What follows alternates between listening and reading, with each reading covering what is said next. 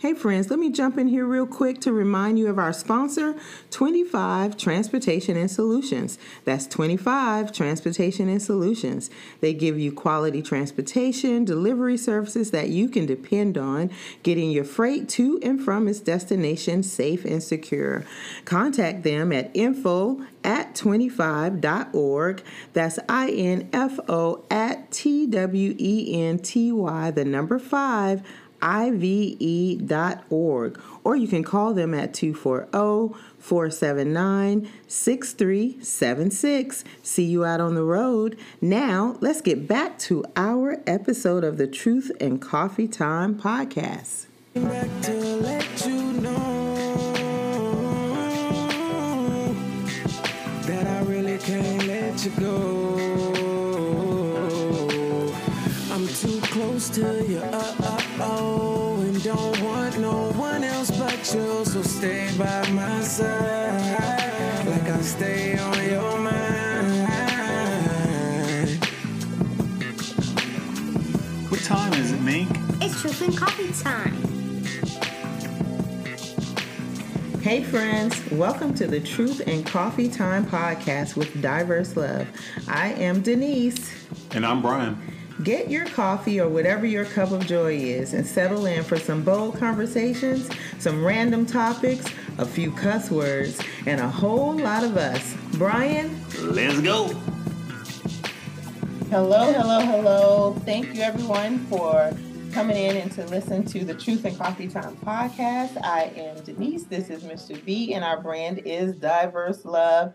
And today we are so excited that we have Dr. White, Dr. Cozette. Is it Cozette or Cozette? Cozette. So I was right. So we had a bet. I said Cozette, and he said, no, I think it's Cozette. So we had a bet, so I'm glad I won. So Dr. White, we're so excited to have you, especially at this time of the year. We're in peak season of tax. We know that you have been coined the financial physician. You are a best-selling author, national recognized finance and tax strategist.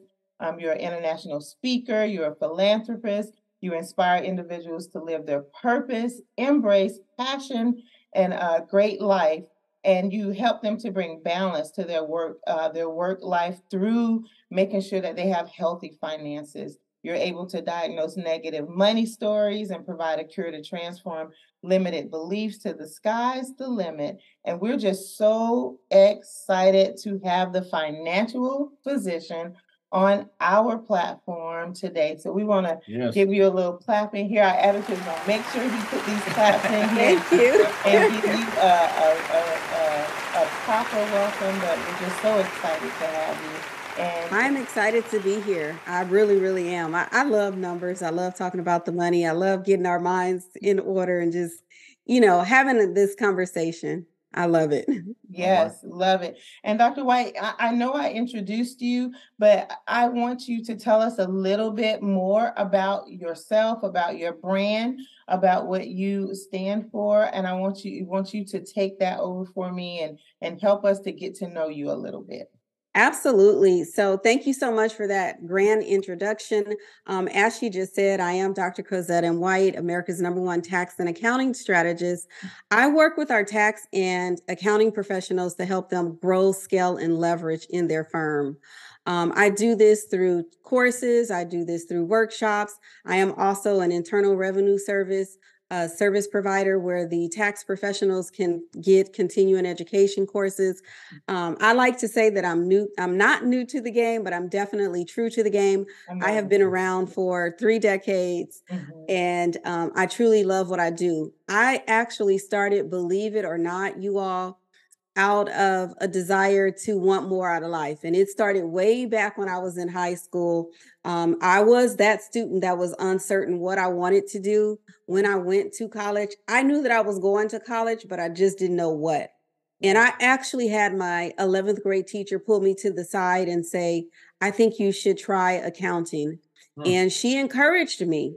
She encouraged me to take her accounting class in the 11th grade. I took that course and I never went to the left or to the right. When I filled out all that paperwork, you all, to go to college, I checked the box, business administration, accounting, and I've been in this lane since that time. And there was a time when I said, let me see if I can shift. I tried to shift, but I came back over into my lane. So that's how I got started. And the journey, I'll continue, but that's how it ultimately started in accounting.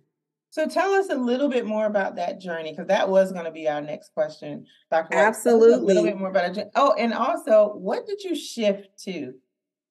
Okay, absolutely. So in college, I had my very first job, and it was in fast food. And I remember going home asking my grandmother if she would help me do my tax return. And in that moment, she was like, baby, I'm gonna need you to go upstairs, get a pen, get a paper, and we're gonna do this together. So I was in college at that point, and we sat down, we did it. I got whatever amount back, $100 probably, you guys. Yeah, But to me, that was a lot, you know. I got $150 back on my first tax return. Girl, I thought, what you say? Back in the day, $150, I thought I was rich a little bit. Right. So, you know, not to age myself, but back then, you all, it was done by paper. We wasn't, I came in just in the nick of time when we started the e-filing, but it was all by paper. And so I went to school, started telling everybody I did returns. And so I started getting individuals asking me to do their return, and one thing led to another. Wow. I graduated, and as soon as I graduated, I worked in corporate America. I did not like corporate America because it was a shift. And so I started doing taxes at that point. I started for a hobby, you all. I never, ever thought that I would still be in this lane doing taxes for clients and business owners, etc. But I think the journey, because I stayed in corporate America so long and I worked in accounting, I did taxes at work in corporate America, treasury management, it just was in alignment. But I got to a point in corporate America where I thought, let me leave. Let me really go help business owners. Stepping out on faith. Yes. But what happened was mentally, I was not ready. Mentally, I wasn't ready. And I say that because I had a great paying job. And when I left corporate America, I was not disciplined enough to really get in here and do what it takes to be an entrepreneur. Now, you know, that's key. That's key because we've had several entrepreneurs on our platform, and I'm always asking them, tell us your journey, because a lot of people who are wanting to step out on faith, they don't want to hear what they love to see what you're doing now, but they want to hear how you got there. And so many entrepreneurs talk about how great it was, and I should have did this all along, but there's few to tell the real nitty gritty to say, but I wasn't ready. I stepped out there and I wasn't ready. I didn't have no plan. I wasn't ready, you know? I wasn't maturely. I wasn't ready for a lot of different reasons. And, you know, when you step out as an entrepreneur, you need to have money set aside because you have emergencies, you have medical insurance, you have small children, you have your overhead here at the house and the overhead in the business. And so really, I just wasn't ready. And I thought I was. And truth be told, when Brian asked, what was the shift? I left corporate America thinking I was going to work this business here, the tax business. I had also started Mary Kay, and I had become a Mary Kay sales director. And I thought, okay, when tax season is over, I'll balance the two. The balance didn't work because I didn't have the discipline. In sales, you got to pick up the phone, you got to go out, you got to network, you got to meet. And I was comfortable right here behind this keyboard, this computer, but the money wasn't coming in. And so I got to January and I got my 1099 from Mary Kay, and I looked at it one day and I said, this is poverty level. I was like, this is poverty level. Like, how did I even make it last year off of $14,000? And that's really what I said. Like, how did I make it off of $14,000? Now, remember, that was just the 1099, but I wasn't hustling that much in Mary Kay for, you know, to replace what I was making. And so my sister said, listen, how much did you say that was?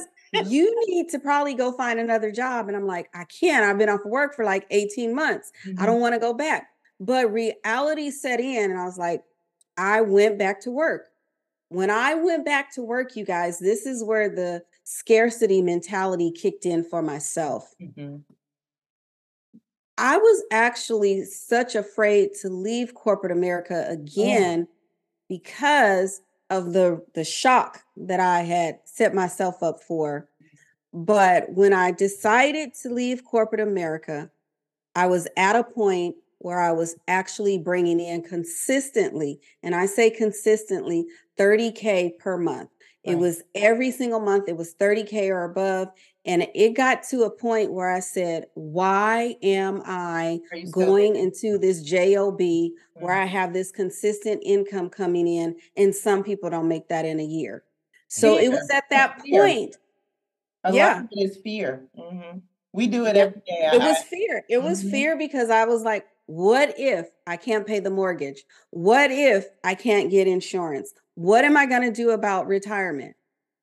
So this is a real heart-to-heart conversation because even though I was teaching other business owners to step out on faith, manage their money, I still had hangups that I had to deal with. But I finally did it, you all. And I will actually say the moment I did it, I never looked back. I never looked back. My husband said, as long as you are disciplined and as long as you get into the office and do what you need to do every day and not look at this as a side hustle, then you will be fine. And so when I did it second time around, as Shalimar says, I made sure that I came in here, put operations in place, sales in place, contract, the departments that we have in organizations, the Google, the McDonald's, the Walmart, whatever they have. I was like, you learned this at work. Take what you learned, apply it, and then it just blossomed. It just blossomed. So Dr. White, though, but at that point, you didn't have a team with you. You were putting things in place as if that is going to happen. This is what we need to make this successful, correct? Well, at the end, when I knew that I was really close and just getting fed up, I started hiring virtual assistants. Those virtual assistants were not key individuals. They weren't my COO. They weren't sales managers or anything. They were just managing the social media component of the business, the marketing to get the messaging out. That's all that it was. It was not a staff accountant. It was not any tax professionals. The COO that we have in place, none of those individuals were in place. Why? Because fear was still inside of me. Fear was like, if you hire these individuals, Cozette, you got payroll, you are taking on other individuals' life. So this is something real. Like if you can't afford payroll, you're messing up their livelihood. They have mortgage, they have bills, they have daycare, they have everything to pay for. So do you want that responsibilities on your shoulder? But I knew that in order for this company to grow, I had to just step out and fly. I had to be that butterfly and just let go. And trust me, everybody who's listening, trust me. When you say yes, or when you step out on faith, everything will be in alignment and just fall in place unless you are not doing what you're supposed to. It just happened. Everything, you meet your payroll obligation. Don't get me wrong. There are some times, some months where you're like, gosh, how am I going to make it? But you just got to have faith and know that it is going to happen. Believe me, trust me, everybody who's listening. Yes, fear will set in. I heard someone say that entrepreneur is not for the faint of heart. It's not. It's not. And you just have to, you put it like this. You don't have to get in here and work 7 days a week, you all. But you do have to have some boundaries, some guidelines. You have to be disciplined in order to really make entrepreneurship work. So, Dr. White, do you help entrepreneurs get their financial health to a place where they can bring in additional revenue as an entrepreneur so they can get to that comfortability level that you're speaking of right now? Yes, yes. And that is particularly what I do with our tax professionals. A lot of the professionals that I work with are somewhat new. They're not, 3 years. Some of them are brand new, but help them with their pricing, help them with their marketing. Number one, I tell everyone, when we're talking about marketing, it's not just making a post on social media. We have to really identify who it is we want to work with. Is it nurses? Is it doctors? Is it therapists? Who do we truly want to work with? Podcast show hosts. Right, Who do right. we want to work with? And we have to speak directly to them. I can't speak to everybody that's out there on social media because everyone is not me. But if I narrowed into every single podcast host, and that's all I talked about, all of your pains, all of your problems, guess what? You're going to stop by at some point and say, let me check out this lady. What is she talking about? So that's part of helping them grow grow and scale. I always say growing and scaling are two different things, you all. Break helping those them down grow. for us, Dr. White, the growing and then scaling. Break those down for us a little bit. Sure. When we're growing, our revenue can increase, but as our revenue is increasing, we're also piling on additional overhead expenditures. So we're not really seeing the scaling. The scaling comes into place where our revenue is increasing, but we're at a flat line with our overhead. What do I mean by flat line with overhead? If your overhead is consistently $20K a month, then it's going to stay there and your revenue is increasing, which means your bottom line, your net income is increasing. When you go to Uncle Sam or get your taxes done, that net income has increased. It's gone from say $1 million to $3 million. But the middle portion, the overhead, is staying consistent. It's not growing as the revenue itself. The sales that you're bringing in is growing. It's flat. That's awesome. In that, when you're scaling, did you find like a niche that brought you into that? Like, was the niche a particular type of or a group of companies or people that said this made you able to move forward? I will say this. It took me a minute. I thought I wanted to work with dentists. I didn't. And then when I found that there was a need for individuals to need help in growing their business in this tax and accounting industry, that's where I niched down. As I'm talking to you all, those of you who are listening on this podcast, I originally started out in financial literacy. So I want you guys to just hear this story for a moment. Okay. I started out in financial literacy. I personally felt like that was not the niche or the area that I wanted to work in. And so I made the shift. I went into doctors, dentists, found out that was not the area. I went into tax and accounting professionals. I love working with them. But I'm going to say something. God tells us what to do. We need to watch his steps. We need to listen to the voice in our head. God one day, and then just recently, dropped in my lap, you need to go back into financial literacy. You need to help those that are deficient, are having problems. Right. So what I was doing in 2014, I put it in the vault, as I like to say. It was stayed in the vault, and all of a sudden a phone call came through that said, Cozette, we need you to start talking to our youth in the schools. We need for you to talk to them because they need you. So I'm saying all this, Brian, when you ask the question of what did I narrow down and how did I expand? Even though I said I started out in financial literacy and I took the shift over here to stay, I want to do my tax and accounting professionals. Yeah. God has somehow shifted me back over here and said, I wasn't ready for you to do financial literacy back in 2014. You wanted it, but I didn't want you to have it. I want you to have financial literacy. I want you to teach financial literacy. But he didn't only say, I want you to teach it. The revenue has since shifted as well.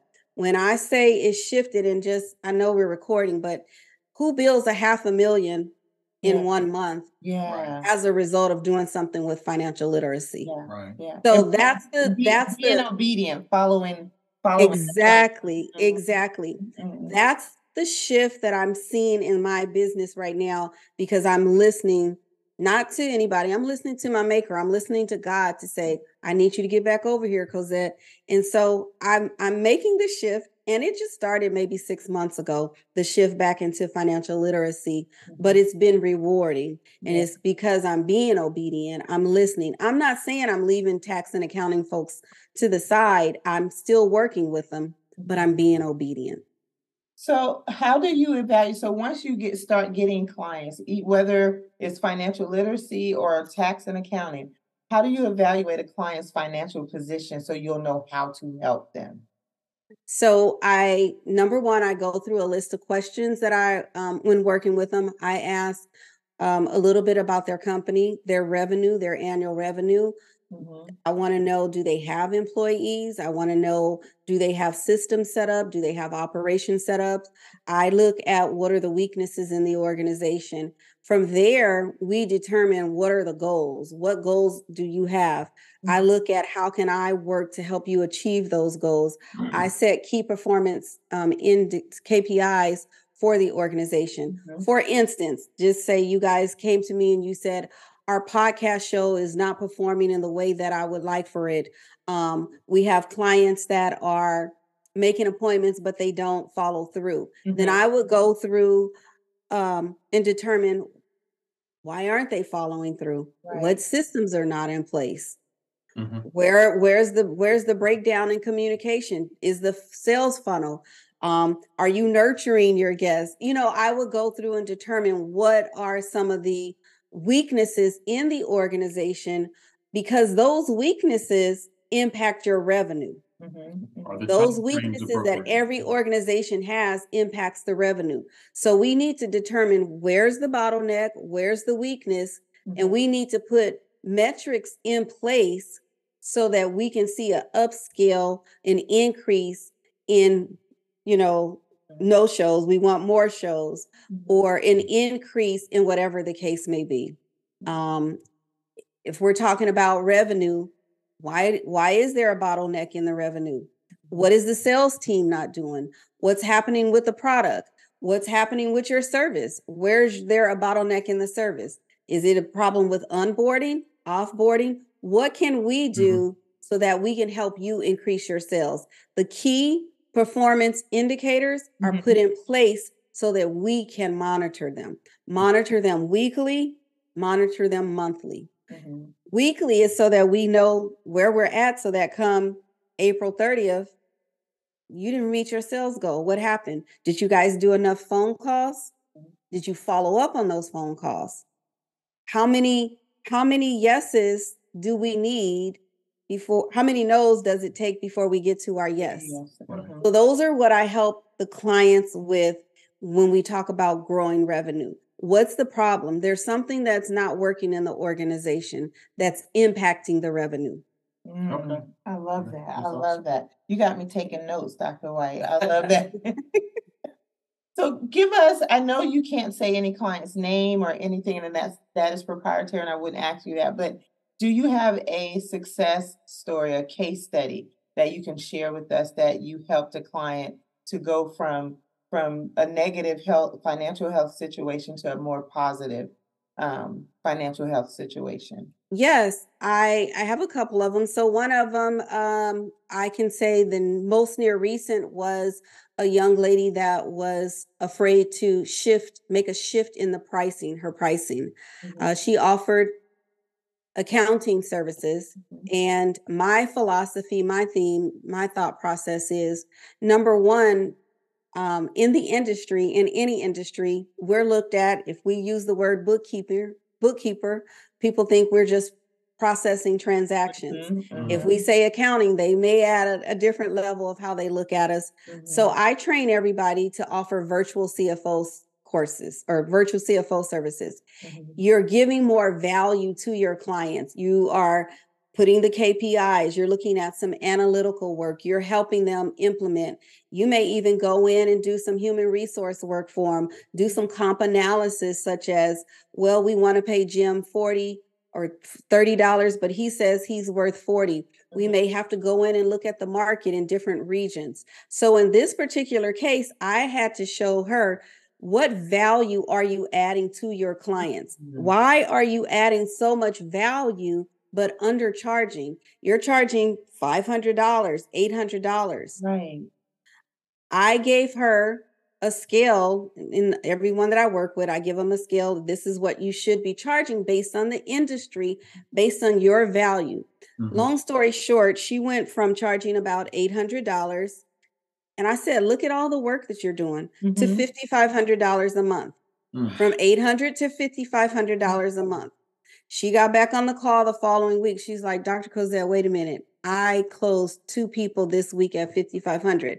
I went through, what was the problem? What was you saying? She said, everything you told me to do, I was already doing the work for the client. I was just undervaluing myself. So in 45 days, I think it was about 45 days, her revenue, and we're going to go annual revenue, increased. I think it was, I want to say it was 219K, just as a result of making a shift. Wow. She called me around October, November time, and her exact words were, I'm usually struggling in my business the last quarter of the year. This year, I was able to celebrate Christmas and buy the kids Christmas toys, etc., as a result of shifting. She still, to this day, has sent me checks or whatever, where she's saying, Cozette, I have increased my revenue about 400K already in the first quarter, just from shifting. Okay. So sometimes we just need a coach. We need a mentor that's going to help us, walk us through. Maybe we don't know. Maybe it's fear. It could be a number of different things. Another client, and I'm going to get off of it. Another client was shipping. Oh, that's fine. Keep going. She was buying products overseas she's cosmetology.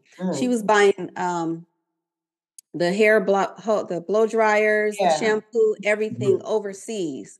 Number one, she was paying too much in shipping costs because she was expediting the goods over to the US because she needed them immediately. Right. That's one cost. The second thing, she made a decision to stop housing all of the product in her garage and have it at a warehouse and have the warehouse drop ship the goods to the customer. So what took place when she decided to have it outsourced, the cost increased because the shipping or the warehouse was delivering goods defective. And so the client started calling saying that the blow dryers were coming defective or the shampoo, whatever was coming, and it had spilled out. So it was not cost effective for her to continue utilizing that warehouse to ship her goods. They brought them back in-house. I had her we looked at together some other shipping freight carriers that was less expensive. So that was a reduction in cost. Bringing the products back in-house was a reduction in cost, and just shifting some other things that I had her do, which helped save. That's one. And then we talk about tax resolution. Client came to me, his outstanding debt was over $800,000. Got him down to 229 or 249. It was 249. Wow. So just those things, and just helping clients really look at it. You know, the tax resolution was something totally different, but that's fighting against the IRS to get that debt down, negotiate, so on and so forth. So those are just a few. Okay. All right. Let's stay right there in the tax resolution. What were some of the steps that you had offered him? Not giving away your whole resource or platform, but what were a few of the steps that you offered him to help him to get that? Because we are sitting in a situation too where we are negotiating and talking with IRS to try and get some of our tax debt down, and they are not always so willing to work with you, you know? Right. They really are not. But I mean, you got to look at the situation. You got to look at the big picture. What was the 800,000 consisted of? Was it a couple of years? Was it 1 year? Was it a lot of penalties. So you have to go in with a game plan, first of all. And the clients, I tell every client, you got to tell me the whole story. Don't tell me bits and pieces. Right. So in his particular case, it was a buildup with the Internal Revenue Service. And one thing that I tell all taxpayers, the Internal Revenue Service knows everything. Right. So Right. before you think you're going to get over, they already know. They've already done the background. In his case, they did his background all the way back to when he was in college. He's 50 years plus. So he couldn't get away with anything. It was a business. He had a business. They know everything. Yeah. You can't like transfer ownership from yourself to your parents and all that. They know all that. They know how many cars you drive. They know how many jet skis you have. They know your checking account information. They know. So it's a matter of coming clean. And in his particular situation, even though he was a high wage earner, when it was all said and done, he did not have any disposable income. Okay. He had children in college. We know. He probably had about $3,000 remaining. Now, you guys may say that's a lot, but he had $3,000 remaining, but he made over $400,000 a year. So Wow. he didn't have a whole lot. So they negotiated, slashed some of it off. He was still paying, I think we got down to probably $1,200 a month that he was paying. So it's just tactic. Every case is a little different. Yeah. If you are fighting yourself, yes. I rather we're recording. So if you're fighting yourself, it could be a little different.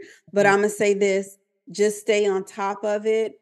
Make sure you meet all the deadlines. Yes, ma'am. And that's it. It's those deadlines. Because a few years ago we missed one, and it was hell getting back on track. Yes, because that is the one thing that they say. When we put you on this payment plan, you must meet all obligations. Otherwise, it's kind of null and void and blah, blah, blah, blah, blah. Yeah, absolutely. Now, staying in the same vein of taxes, what are 3 major things that people should know about filing their 2022 taxes this year? Okay, so being that we are 2 weeks up upon the due date, I'm going to say this first of all. For those of us who live in California, Georgia, and Alabama, we have an automatic extension until October 16th, 2023. Wait, so what that means? States again, Dr. White? California, Virginia Georgia. wasn't in there? California, California, Alabama, and Georgia have an automatic extension as a result to the natural disaster things that have occurred this year. So what that means is you don't have to pay any estimated taxes. You don't have to apply or file for an extension. It's automatic. That in most cases is on the federal side as well as the state side. So anything that was due March 15th, our S Corps, our partnerships, we have until October. Our individual returns, our corporate returns, our partnership returns, those estimated taxes, not payroll, you guys. I did not say payroll. Not payroll. You still must pay the payroll taxes. But the income tax related stuff is an automatic extension until October 16th. Other things you want to make sure, if you have not made your contribution for your IRAs, you have until April 18th.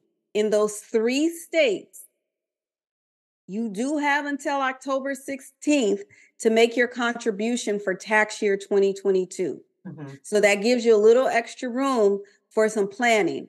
What I say to every taxpayer, don't wait until the month of October to rush and get your taxes done. Get them done now, you all, so that if you have a tax liability, you have some extra time, 6 extra months to begin to start saving. So if you don't have to pay to go on that payment plan. You can pay, start putting a little bit aside, or just log into irs.gov or pay.gov and start dropping a little bit into your account for tax year 22, especially if you know you owe. The less, let me say that over, the more you pay, the less you will accrue in the penalties and interest, you all. Mm-hmm. The less that you have outstanding, the less that interest will be. And the penalties, so. And the more you can. Those are two things. Those are really three. So pay, don't forget to contribute to your IRA and know that there's an extension. And then what I want all of you to do, as we're talking about taxes, if you found yourself in a situation where you did owe Uncle Sam this year, make sure, you guys, I don't care if you think you don't have a lot, take advantage of tax planning. It's to your benefit so that you don't get yourself in this situation. Again, I'm going to say it, that goes back to financial literacy, that goes back to being responsible with your money, that goes with being accountable for your finances, and just being better stewards of our money, really. Yeah. So the tax planning. It don't have to be a business owner for tax planning. Okay. It's about being smarter, being smarter and being proactive and not reactive. Yeah. Okay. So do you feel like, I heard you say Ira, do you feel like investing helps you with your tax deductions in some kind of way, or tax liabilities even, if I'm asking it right? Do you feel like if you make certain investments that helps you? Well, I won't use the word investment. Unless you're investing in some real estate. So, if you're investing in real estate, but I will say, look at some things where you can defer your income, especially our business owners that have a huge net profit. You want to look at where can you defer income and not pay taxes on it. I can't really say, depending on your business structure, all those things. Yes, you use the word investing. If you're investing in a home, if you're investing in investment property, yes, that is definitely a tax shelter. The reason why I always say investing in real estate, from an investment standpoint, you got depreciation. Depreciation is not money, it's nothing tangible.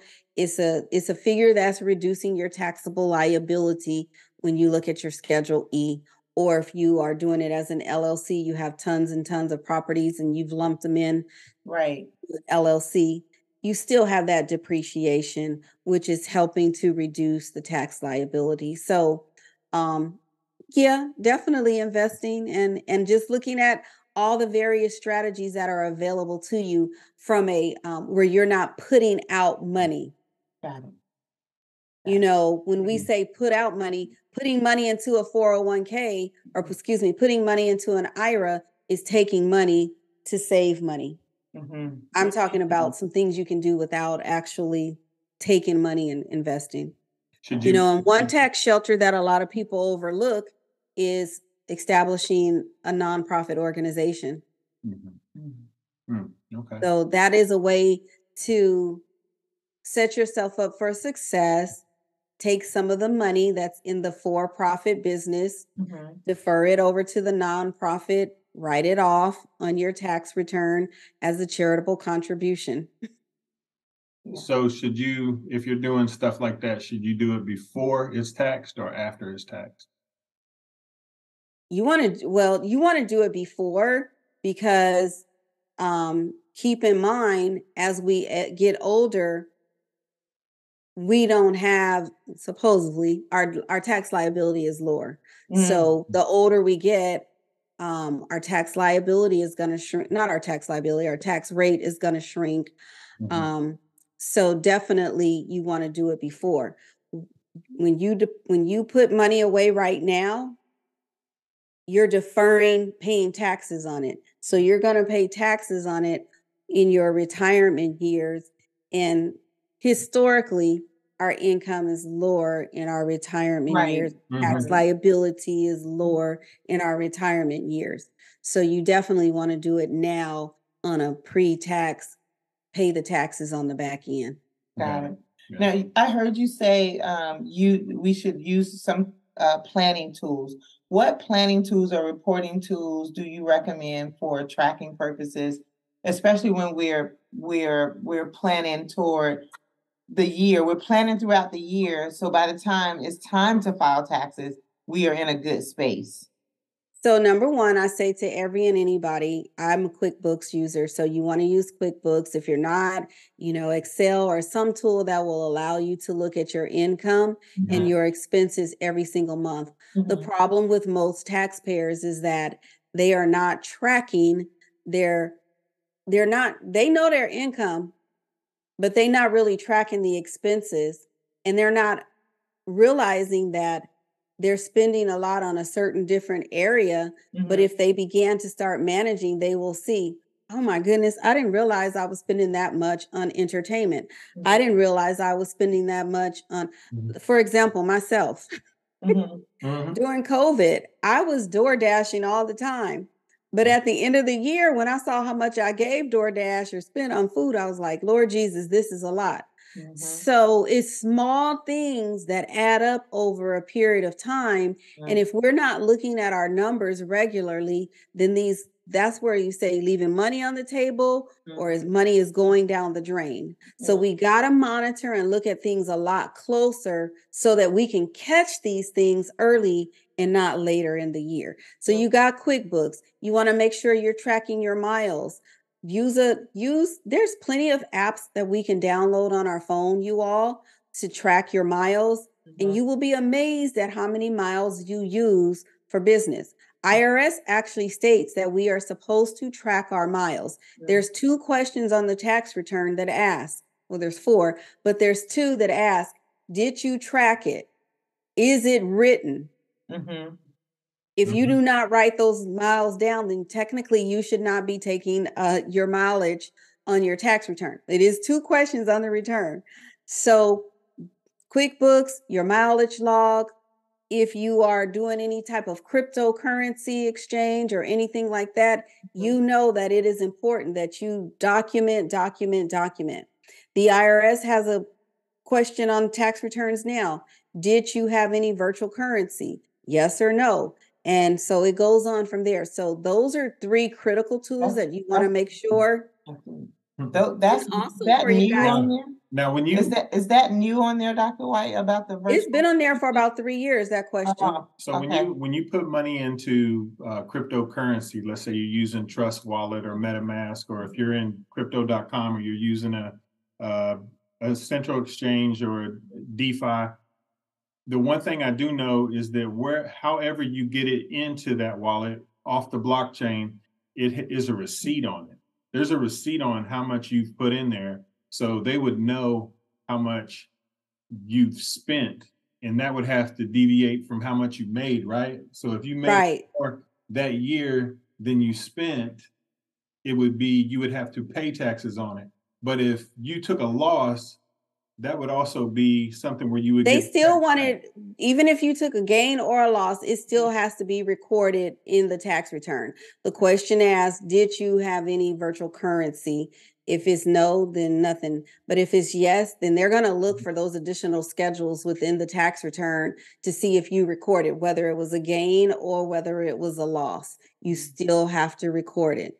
And I mean, we all know they're attempting to crack down on the cryptocurrency, Bitcoins, and all of those things. So just make sure you track. I had someone upload this weekend. I looked at, I don't know, he had a long, about 15 pages. I was like, God. What are your thoughts about virtual currency? What are your thoughts? I guess I haven't really dived into it because I guess coming in, I was like, oh, that's not real, but it really is real. So I haven't really dived into it to really give you a true opinion. And I guess I haven't dived into it because I'm like, I'm not going to get caught up in it. Okay. But I have to say, I see a lot of clients that come through here with some great gains, and I see some with some huge losses. Yeah, it's like I think it's like any other thing. I don't personally have it, but I think it's like any other thing. It's a risk. It is. It's a risk. But I've seen this year alone some large gains. Yeah. that kind of caught them off guard as well. Like, how am I going to pay this? Yeah. So they have to pay now on the gains for virtual currency. They have to pay taxes on that through. It's all, yes, you're paying taxes, any capital gain. Yes. Is it once is it a gain if you leave it where it's at, or is it a gain as you take it out?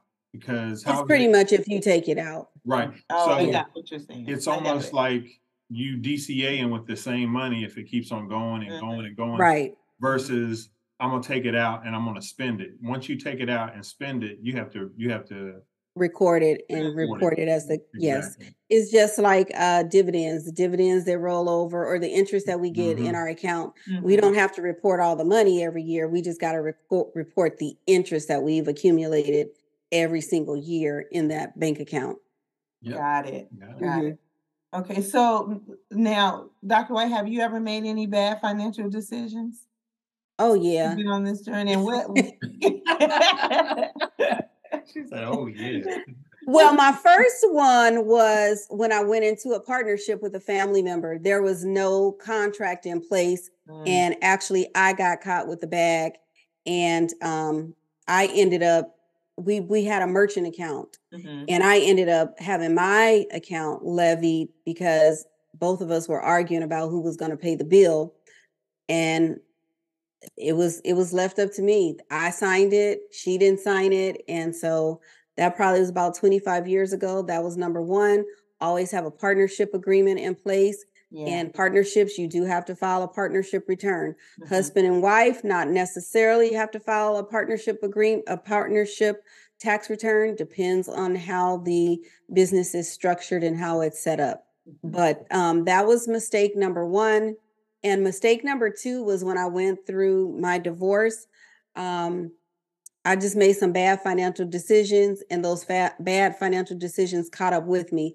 That's why I say to anybody when we talk about financial literacy, I'm the perfect one to talk to you guys about it, because I had my earlier bad decisions that I made when it came to money. It wasn't that I did not know, because I did know better. It was just I didn't have the discipline to do the right thing. That's the bottom line. Didn't have the discipline to do the right thing. Ask me now, I pay all my bills. I'm so like that 800 on my credit score means a lot. If it drops, I'm like, what happened? What went wrong? Yeah. So I'm older and I'm more financially responsible. That's the bottom line. Like, I was a kid, I was young, even when 25 years ago with the credit card machine, like I didn't really care. I didn't. Yeah. Right. But when I went to the bank to pull money out, and they were like, well, we had a levy today. I was like, what, who? Yeah. Well, you know what? That old saying, when you know better, you do better. Yes. I think they missed a part on it. It also depends on your maturity when you know better. Because even if you're not mature enough to do it, or even in that mindset, you may know better, but still not do it. Right. So, well, Dr. White, we have a few more questions for you. Yes, go right ahead. Keep you. But what was the most challenging part of starting? What is the most challenging part you think of a client starting their healthy financial journey? Like in your years of working with clients, have you seen a pattern of what was most challenging of them just getting started? So my honest, true opinion is it all starts at home. It all starts based upon our circumstances, based upon what we've been exposed to, the conversations that we overheard, the things that we experienced. And that is with any and everyone that I have actually sat with. It could be you were great as a child, but then you became an adult and your relationship was with someone who didn't value money, and he or her was a spender. And so somehow you fell into that trap, so to speak, and you started spending like your partner. And next thing you know, it was a spiral effect and you were out of control with spending or whatever the case is. But we have to really think about what occurs when we're young. Who are we watching? Whether it's our parents, our siblings, our aunts, our uncles, etc. It really starts because we are we get impressed by what we see. And so if we see them spending, we think that it's normal. We begin to develop that habit, that pattern that we've been exposed to, not realizing that there's consequences on the other end. That could be spending, young adult, going into your adult life.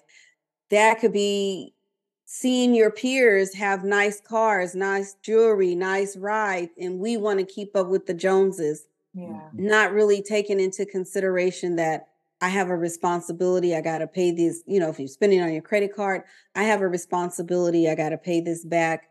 And even though they may know that they have to pay it back, what were they taught growing up? Right. Were their parents, their relatives, were they responsible with money? What was the dialogue that went on in the house? Mm-hmm. Mm-hmm. Was it, I don't care about this bill, or I don't care? What was it? Right. And here's a great example, you all. 3 weeks ago, I was at the high school and I gave the kids a assignment, an activity to go and get their first apartment after college. Mm-hmm. Mm-hmm. And it was basically to see how much money they had left over after they paid their rent. I asked them, what about utilities? What about groceries, entertainment, et cetera, et cetera? The language that came out of some of the children's mouth was, well, I'm just going to pay with my groceries with my EBT card. Where and how, that's language, dialogue that's transferred, communication, conversations in the household, right? Yes, he could have had it with some of his peers. Yes, you see in the stores EBT cards and things now, but 9 times out of 10, that's conversation that went on in the house with grandparents, with relatives, with aunts, with uncles, or he could even be, go to the store and see his parents using it. Mm-hmm. Right. For that conversation to say in front of his peers, and it was a joke, I'm just going to pay with my groceries with an EBT card. Mm. And then it got to the conversation of, well, I'm just going to eat top ramen. So again, exposure and what we hear, see, and think. Remember, what we think about, we bring about. Mm. Right. Yeah. It's Right. and with the mindset like that, because I was one of those kids. I grew up, my grandparents raised me, and neither one of them graduated high school. My grandfather had a 3rd grade education. My grandmother had a 6th grade education. They had to work, and so I grew up with a huge financial deficit in the mindset. And Mhm. so we now, as grandparents, are doing our best to catch up and leave a generational wealth, whether it be financial or mental or real estate. Like, we're trying our best to set that example. But it Mhm. has been the hardest road for us because neither one of us had anything, and neither one of us was taught that to even have that mindset. Mhm. Mhm. So It would have been good because it would have gave you like a leg up mhm. in It that would. It would. financial And literacy. that's why they have me in the schools teaching the youth, money matters, the different activities that I have them doing, teaching them about credit cards. The other question that I asked the youth was I asked them to raise their hand if they had a student debit card. And the next question was, be honest, tell me, have any of you had your debit card go into the negative? And they all put their hands down, but then 2 girls raised their hand and then the rest started raising. And I'm like, thank you for being honest. But Yeah. they didn't truly understand how they went into the negative. They didn't understand the concept of they went into the negative because they went to McDonald's, maybe bought $10, but they got charged the 10 plus the 33, 35, whatever the bank charges. Mhm. And if you don't pay in a certain amount of days, then they're going to continue to add that on. Mhm. So Mhm. teaching them this, they didn't realize that they were being charged. My thing was, your parents probably bailed you out and you didn't really realize it. Right. Yeah, because we're But guilty of but it. We're guilty of it. So yeah, really. and I gave the example, like I have a son, he did it twice to me, and he would always say, how could it go through? Well, the bank is in business to make money. And so they're going to continue to pay for it because they know that they're going to get you. The fee. You got to pay for it, or either they're going to close the account and then it's going to go to on your credit as whatever they do now, account close, negative account. So it's setting you up for failure. Yeah. And you're not realizing this because you were not taught this. Yeah. So again, I'm going to say it starts in the home. And that is also why they have me educating the parents, because our parents, they don't know. We don't know. I mean, I know, but my grandmother didn't know. Yeah. What good is it when we say save your money? Right. They don't truly understand what does save your money mean. Yeah. And I'm going to go back to what I just said to you two. If we are not leading by example and they see us constantly buying, but in one mouth, we're saying save, but in the other, they see us shopping, that's sending mixed messages to our children, our grandchildren. Yeah. And if it's our responsibility to say, we want to leave a legacy, we want to build generational wealth. Yes. We got to change some of the things that we are doing as adults because the little ones are watching us. Those 2-year-olds, those 3-year-olds, that 10 and 14 are watching us. Yeah. They're not only watching you two, they're watching their mother, they're watching other adults as well. Mm-hmm. Mm-hmm. Mm-hmm. I love So it. in that, I mean, the world's changing and it's changing fast. So where do you see like the financial world in the next 5 years? The mouthful. I honestly believe, Brian, that it is going to get worse before it gets better. I just see us in a sham trying to pull out of a hole. That's my personal thing. Interest rates are going up. Value of homes are going up. I don't see the outlook to me doesn't look good. Mm-hmm. You think about 2 years ago when we first went into a pandemic. Even though they gave money, PPPs, EIDL, all of these things, put money back into the economy. They're getting it back now, though, right? Yeah. Money back now. Yeah. Mm-hmm. Where are we now? Yeah. Mm-hmm. Where are we now? But the funny thing about it is there's a lot of funding out there that they're still giving back to communities. Mm-hmm. But I don't really see it. Put it like this. If you're smart, you're going to take advantage of it and get ahead. But if you're not, you're just going to sit on the sideline. You're missing opportunities. But as a whole, as the U.S. economy, I don't see us. We'll bounce back.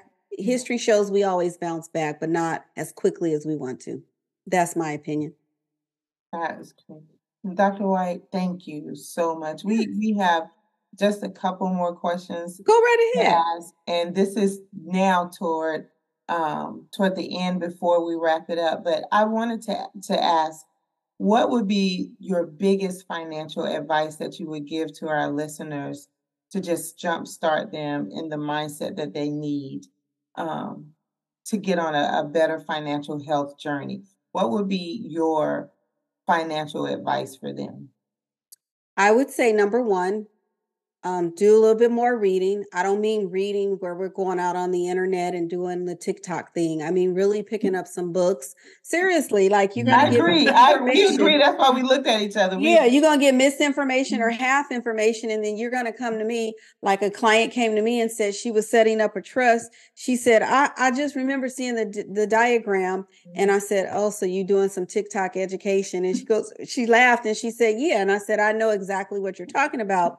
But on the serious side, pick up some books, some good books on investing, some books on how to trade. Pick up those types of books. Get you an accountability partner, someone that's going to hold you accountable for when you spend. And if you're really smart, guys, look into starting an investors club.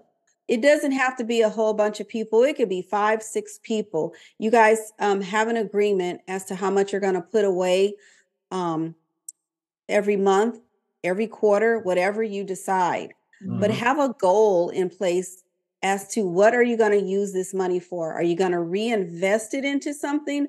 Are you going to get it to a certain threshold and then reinvest it into something? But we have got to learn to pool our money together, because that's the only way we're going to get ahead nowadays, is pooling our money together. But if you do that, remember I said something about partnerships before. Make sure you have an agreement and make sure that all 6 of you are in alignment on the same page. It could be as something as simple as $25. That's all we can afford.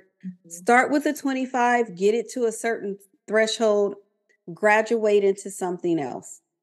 Move to the next step, graduate into something else. I am in no shape, form, or fashion saying start with $1,000 every quarter and you guys get to 50,000. I'm not. What I'm saying is start where you can and graduate. If that means baby steps right now in today's economy, take those baby steps. But we do know this. Every little thing helps. Compound interest. You take compound interest. I'm going to give you guys another example. Okay. A colleague of mine, he'd sent a screenshot to me at the end of last year, and I don't know why he did it, but he sent the before and after. He sent his 401k balance. I think it was 20 years ago. I think it was 20 years ago. And no, it wasn't. It was 10 years ago, and where his 401k is today. It was almost at 2 million. But the point that he was trying to make to me, and the point that I know because he's a tax client, is every single pay period he's contributing to his 401k, and he's at a point where he's maxing out. But it's consistency, discipline, consistency, and he doesn't waver. If he finds himself in a pickle, he doesn't change his 401k. Even if he finds that he's in a pickle, he continues to contribute that same amount so that he's maxing out. Got it. It's discipline. It's starting where you are at and just, being disciplined, you guys. Have that accountability partner. When you're out and about, start asking yourself small questions that may not mean anything. Do I really need this, or do I want this? Got it. Do I really need it, or do I just want it? That's more me, not you. Yeah, no, I'm the worst. Yeah. And in a marriage, it's gotta be one can't get offended if the other is saying, remember, we had an agreement that you wasn't supposed to get that. It's gotta be, I just got your back, baby. That's all it is. It's a unit, it's 2. The other one got to support, because it's a balance. One's a shopper and one's a saver. Yeah, I'm the shopper. Yeah. And so you can't, if he's on you, like, remember, and you might be like, I know, don't say nothing to me. Put it in a headlock. Y'all know how it goes. Yep, absolutely. Hey, my husband called me today, and he said, don't get offended, but I got to ask you a question. And I texted him back and I said, don't ever ask me, don't get offended. Just say what you got to say. Yeah, because now I'm waiting on what is going to be offensive about it. Right. Yeah. Well, but it was a money question. I'm like, don't ask me if I'll go just say what you got to say. So, Dr. White, do you have coaches and mentors that coaches and mentor you? Because I know you coach and you mentor so many other people. Do you have people? I do. I have a coach. I have a business coach. I have a media coach, and I have a speaker coach. So I have those 3 coaches. That's awesome. Yeah, that is amazing. Thank you. Pouring back into you. So you can pour into others. Yeah, I feel, how can I coach somebody if I don't have a coach? Number one, I'm not leading by example, and a coach needs a coach. Yeah. And I will actually say that I've had a coach at every level. Every level that I've grown, I've moved up to a different coach. Oh, wow. I just needed it. Yeah. You outgrow your coaches. And when you feel like you're outgrowing, then you got to find someone that's more in alignment with you. And so, yes. I love that. So, Dr. White, what does your self-care look like? Because I know me and you talked. We talked before we hit the recording button. And we talked about all the many hours that you put in helping clients, and now you're back on your financial literacy. You're going to schools. You're working in the middle of the night. So, what does your self-care look like? Well, my self-care is neglect. No, I'm just kidding. I don't totally neglect. My self-care, in all honesty, is, I'm gonna say, it's not where it should be, but I know where I'm at when I'm at a limit. I will just completely shut down, and it may take 2 days to rejuvenate and get myself back in order, but that's it. Occasionally, and I'm just being real honest with everybody that's listening, I will get out and go for my walks, but my self-care is not where it has been, where it should be, excuse me. It's just, that's just honesty. Yeah. Oh yeah. Oh yeah. The busy, the life. But I will say this too, on the flip side, because my self-care is not where it's at, my health, meaning my weight, shows. Because we're right there with you. We're all like that, right? And especially over the COVID period, and now us embarking on this entrepreneurial journey and still working and with the grand joys, we've both gained weight, and you're right, it shows. It does show. We're trying, but it's like double dutch trying to fit it all in, But I actually say I have no excuse, to be honest with you guys, because no one is here in the daytime with me at all. And no one. And I constantly get it like, why can't you take a break from what you're doing and go for a walk? Yeah. It's discipline, right? It is. It really is. And it's easier said than done. It's easier said than done.